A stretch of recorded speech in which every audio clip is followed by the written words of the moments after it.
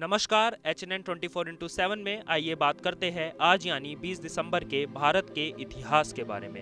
1757 में Lord Clive को बंगाल का गवर्नर बनाया गया था। 20 दिसंबर 1993 में भारत और यूरोपीय संघ के बीच ब्रसेल्स में सहयोग समझौते पर हस्ताक्षर किए गए थे। 1955 में भारतीय गोल्फ संघ का गठन हुआ था। वहीं भारतीय गेंदबाज जासू पटेल ने 20 दिसंबर 1959 को कानपुर में ऑस्ट्रेलिया के खिलाफ 69 रन बनाकर 9 विकेट लिए थे। बता दें, आज ही के दिन गुरु तेग बहादुर जी का शहीद दिवस है। 10 गुरुओं में से 9वें गुरु तेग बहादुर का जन्म 1621 में हुआ था एवं 1675 में वह दिल्ली में शहीद हुए थे।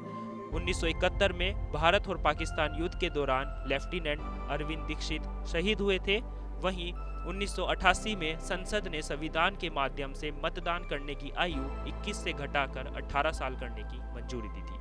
साथ ही 2008 में विश्व स्कूल खेलों की मेजबानी भारत को मिली थी। धन्यवाद।